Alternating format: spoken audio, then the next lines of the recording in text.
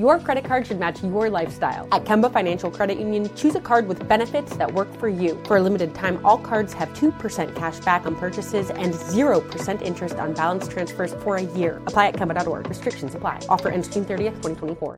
This is your moment, your time to shine, your comeback. You're ready for the next step in your career, and you want an education employers respect. So you're not just going back to school, you're coming back with Purdue Global. Backed by Purdue University, one of the nation's most respected public universities, Purdue Global is built for people who bring their life experience into the online classroom. Purdue Global, Purdue's online university for working adults. Start your comeback today at purdueglobal.edu. Boston Proper is for women who love distinctive style in styles that don't define them. Boston Proper designs are unique and made to fit flawlessly. Confident women wear Boston Proper as an expression of who they are, with chic, polished styling and unforgettable looks that get noticed anytime, every day, and on any occasion. When you want that certain something in everything you wear Boston Proper. Shop at bostonproper.com and wear it like no one else.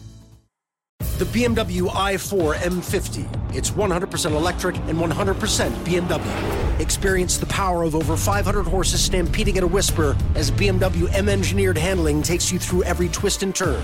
The complete suite of intuitive technology keeps you connected. The pure performance keeps your heart racing. The BMW i4 M50. Silence has never said so much. BMW, the ultimate electric driving machine. I don't understand people's decision to refuse to wear a mask. I don't understand people who still are acting like this is fake news. Right. And acting as if business as usual. And it's not business as usual. It really isn't. Welcome to Positively Gam, hosted by me, Gammy. Today is a special episode where we're talking about experiencing loss during the time of COVID. I recently lost my mother-in-law. Some people would say mother-in-law, but in my family we say mother-in-law. And I thought that I was prepared, and it turns out that I wasn't. In the beginning of the pandemic, there was a lot of talk how people were experiencing death and dying and not being able to be with their family members. And I knew at that time that that was going to be the experience for my family because my mother-in-law was in a nursing home. So joining me today is Mona Harris. She's a good friend of mine from my hometown of Baltimore, Maryland. And we realized that we had a commonality in this experience of loss. So tell me about your loss, Mona, because it was your mother-in-law as well. Correct. And they were both at the same facility. Correct. She was well taken care of at that nursing facility. She was actually in the memory care unit, so she had dementia. In March, they said, well, this is the last time you're going to be able to come for right now because the pandemic is stopping all visits. How old was your mother-in-law? 92. Mine was too. She was 92. I mean, her health was good other than that. And when that pandemic, it hit like a ton of bricks because, I mean, we couldn't go there. And one of the nurses was able to let us call her cell phone from time to time and do a FaceTime call. But her being not in her right mind, she didn't know what was going on. But it was just good for us to put eyes on her. Right. At the beginning, I don't believe that Maryland was requiring tests. I think in mid-April, they started testing. I think they tested her on the 28th of April and found out the next day she was positive. And a week later, on a Saturday, May 1st, as a matter of fact, they called my sister-in-law and asked her if she wanted to have a face call. And they had never done that before. My sister-in-law took the call and, you know, my mom was a little unresponsive at that time. And the next day, which was May 2nd, they called and said her heart rate had went high and her blood pressure had dropped. What should we do? And my husband said, send her to the ER. And he went to the facility actually and met the ambulance there. He couldn't go in, but he wanted to see her coming out. Upon her coming out, she wasn't responsive. He yelled her name, but she didn't respond. So he followed the ambulance up to the hospital. And of course, he couldn't go in. So she was there a couple of days at the hospital, and they called and said that there was no more they could do. They said one person can come to see her. And my husband went, and they covered him from head to toe in all the gear and put his cell phone in the plastic bag so he could do a Zoom call for his family members. And that's the last time I saw her. And for my family, I think that our experiences were quite similar. You know, first of all, let me just say that when you have to make the decision to put someone in a nursing care facility, it's well known that, you know, you have to be really careful and thoughtful about the facility that you choose. And a lot of it is based on what the family can afford. So I feel blessed, like I said, that we were able to get her in a facility that we trusted and had confidence in. That being said, though, knowing that the elderly are vulnerable and at risk, it's imperative that we have someone there every day. And we were lucky enough to be able to do that. We had family members, so somebody in the family was there every single day. Rodney's sister brought her mother dinner every day. And it was a schedule for us. At 3:00 every day, we went to see Miss Jean. So having her be able to see us, touch us, talk with us, sit down and spend time with us on a daily basis, and to go from that to absolutely nothing was devastating for us.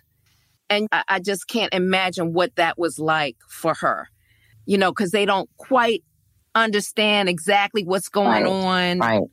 Rodney's mom was of sound mind. She wasn't of sound body, but she was of sound mind. But still, there's a bit of confusion when, you know, everybody is coming and then all of a sudden nobody is coming. Right. You know, and it took the facility a minute to figure out how can we involve the family, because we know that that is needed. And then they started doing the weekly FaceTime calls that you mentioned. But it was once a week, and it was for a couple minutes. I'm not sure we even got up to a half an hour of time with her, because they're having to go around to each person, each bed, and do this.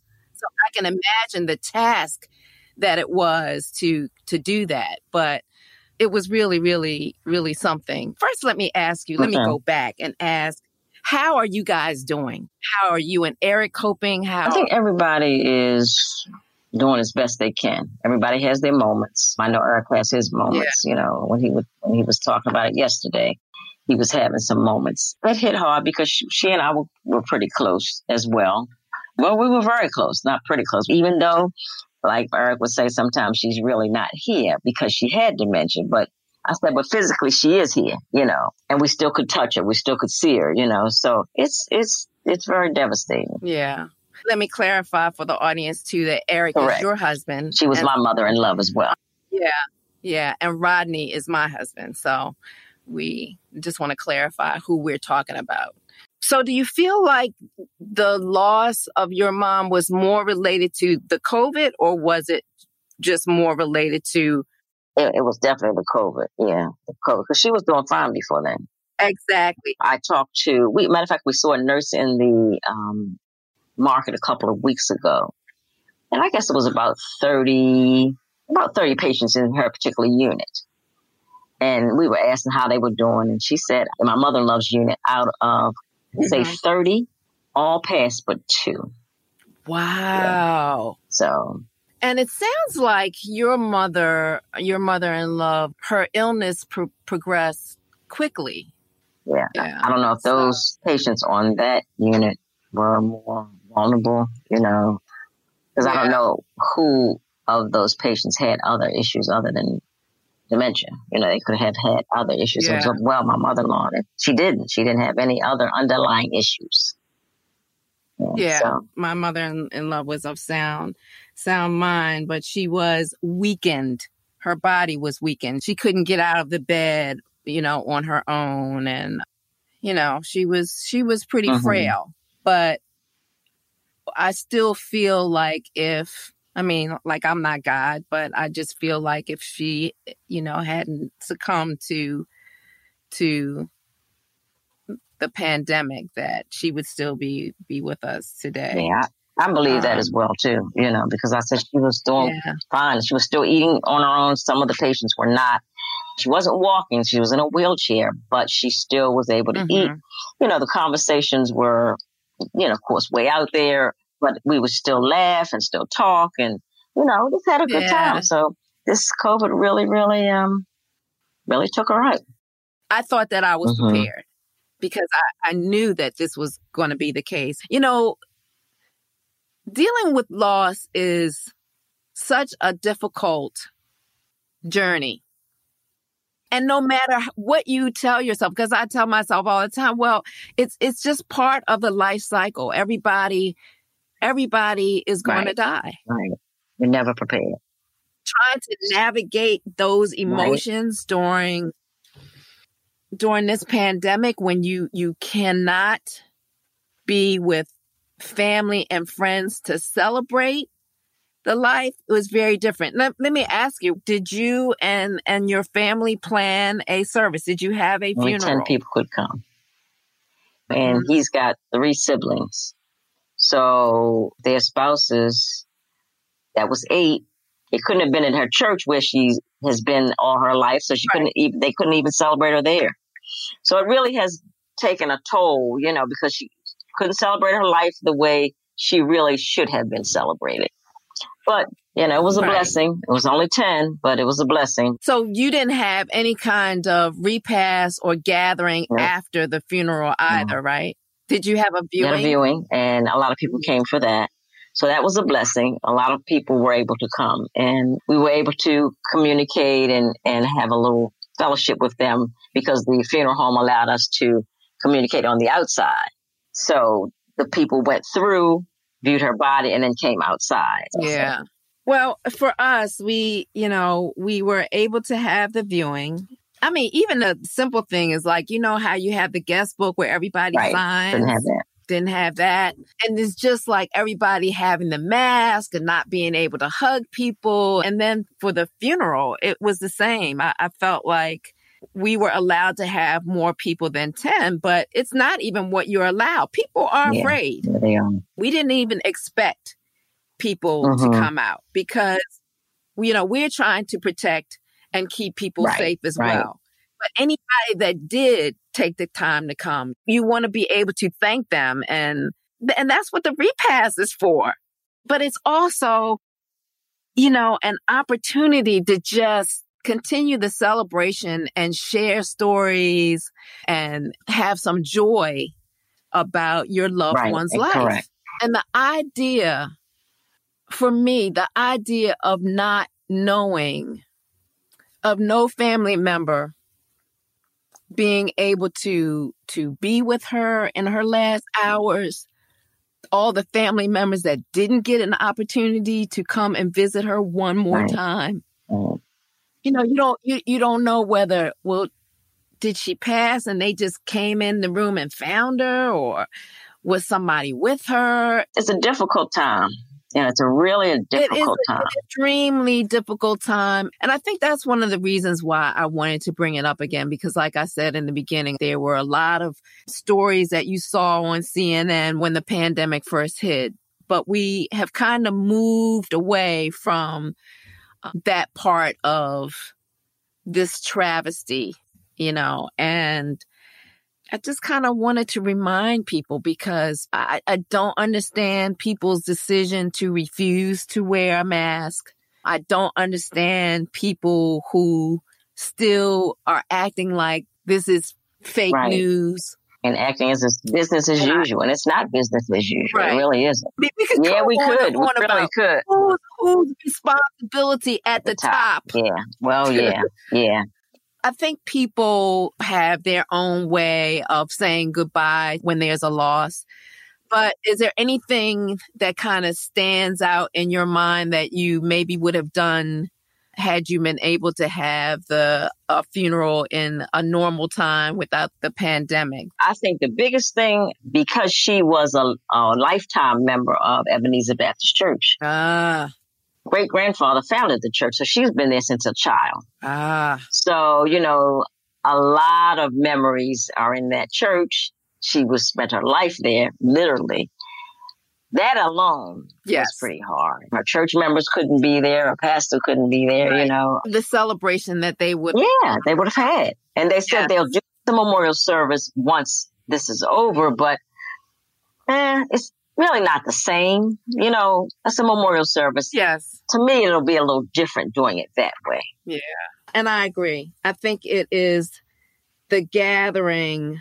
And I don't even think I realized just how important that gathering and that repast is. It's like you'll miss the water until the well runs dry. Right. And I didn't realize just how important that celebration after the actual funeral it really is. Sometimes I think people think, oh, it's just, you just going to eat. It's so much more than that. Much more. Yeah, much more than that. So much more than that. And there's so much comfort that you get from sharing stories and celebration of the life of the person who has transitioned. Where did you find comfort during this time and not being able to do that? Well, Adrienne, I don't even know if I found comfort now. I think we just had to accept where we are. Mm-hmm. Because if you really think about it, all her nieces, her nephews, her grands, they all couldn't be present. She was well loved. So you just had to accept it for what it is. There's no real closure. That's it. That's the key word, Mona. That's how I felt. I felt like there was no real closure, and my husband days after was like, what's going on? And I couldn't quite put my finger on exactly what it was. Well, it's almost like the whole process was rushed. Yes. We weren't able to take your time and just reminisce on the memories and reminisce on how people are celebrating her. Yeah. So, yeah. And once again, recognizing that it's not the fault of anyone, recognizing that this is just what is needed during these times to try to keep people safe. Right. And protected. Yeah. So I want to end this conversation on a positive note. Okay. If we can, tell me something really good or maybe a sweet memory about your... Miss Catherine. Yeah, Miss Catherine. I'm going to tell you, Miss Catherine was the type of lady that she didn't hold back what she wanted to tell you. Yes. And she and I would just laugh. My husband would say, Ma, you can't say that. You can't say that. But, she would just say how she felt. Yep. And I would laugh because it was funny to me when Eric said, don't laugh because it's not funny. I said, yes, it is. It really is. She's been on this earth 92 years. Let her say and let her do what she wants. But that's just how she was. Yeah. She just said how she felt. And it was funny to me, because she liked to laugh and so do I. Yeah. So that was a good memory for me with her. Yeah. Yeah. My mother, Miss Jean, was the same way.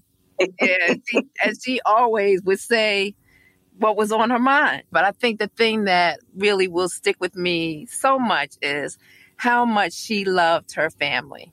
Mm-hmm. She loved her family. Yeah. She loved her grandkids and her extended family. And she was just such a giving woman. Another thing that sticks out for me is that she was a wonderful cook. And we don't have that history. Oh, yeah. No, we don't. In our family. Because I'm not a good cook. But Miss Jean was always a good cook, and that was her way of showing love to her family was cooking a good old meal. So even though we had such a devastating loss during the pandemic, Mona, we had these wonderful memories. Right. Yeah. Yeah. So my best to Eric, and thank you so much for being willing to come on and share your story.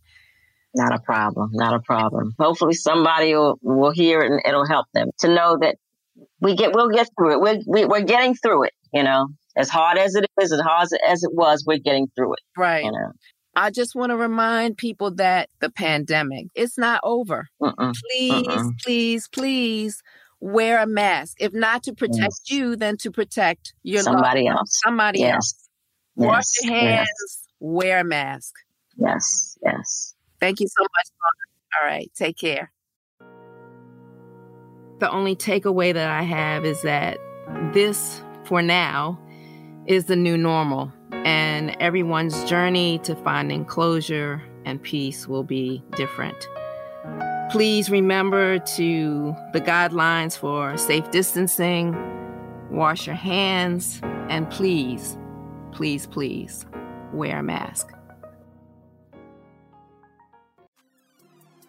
Positively Gam is produced by Westbrook Audio.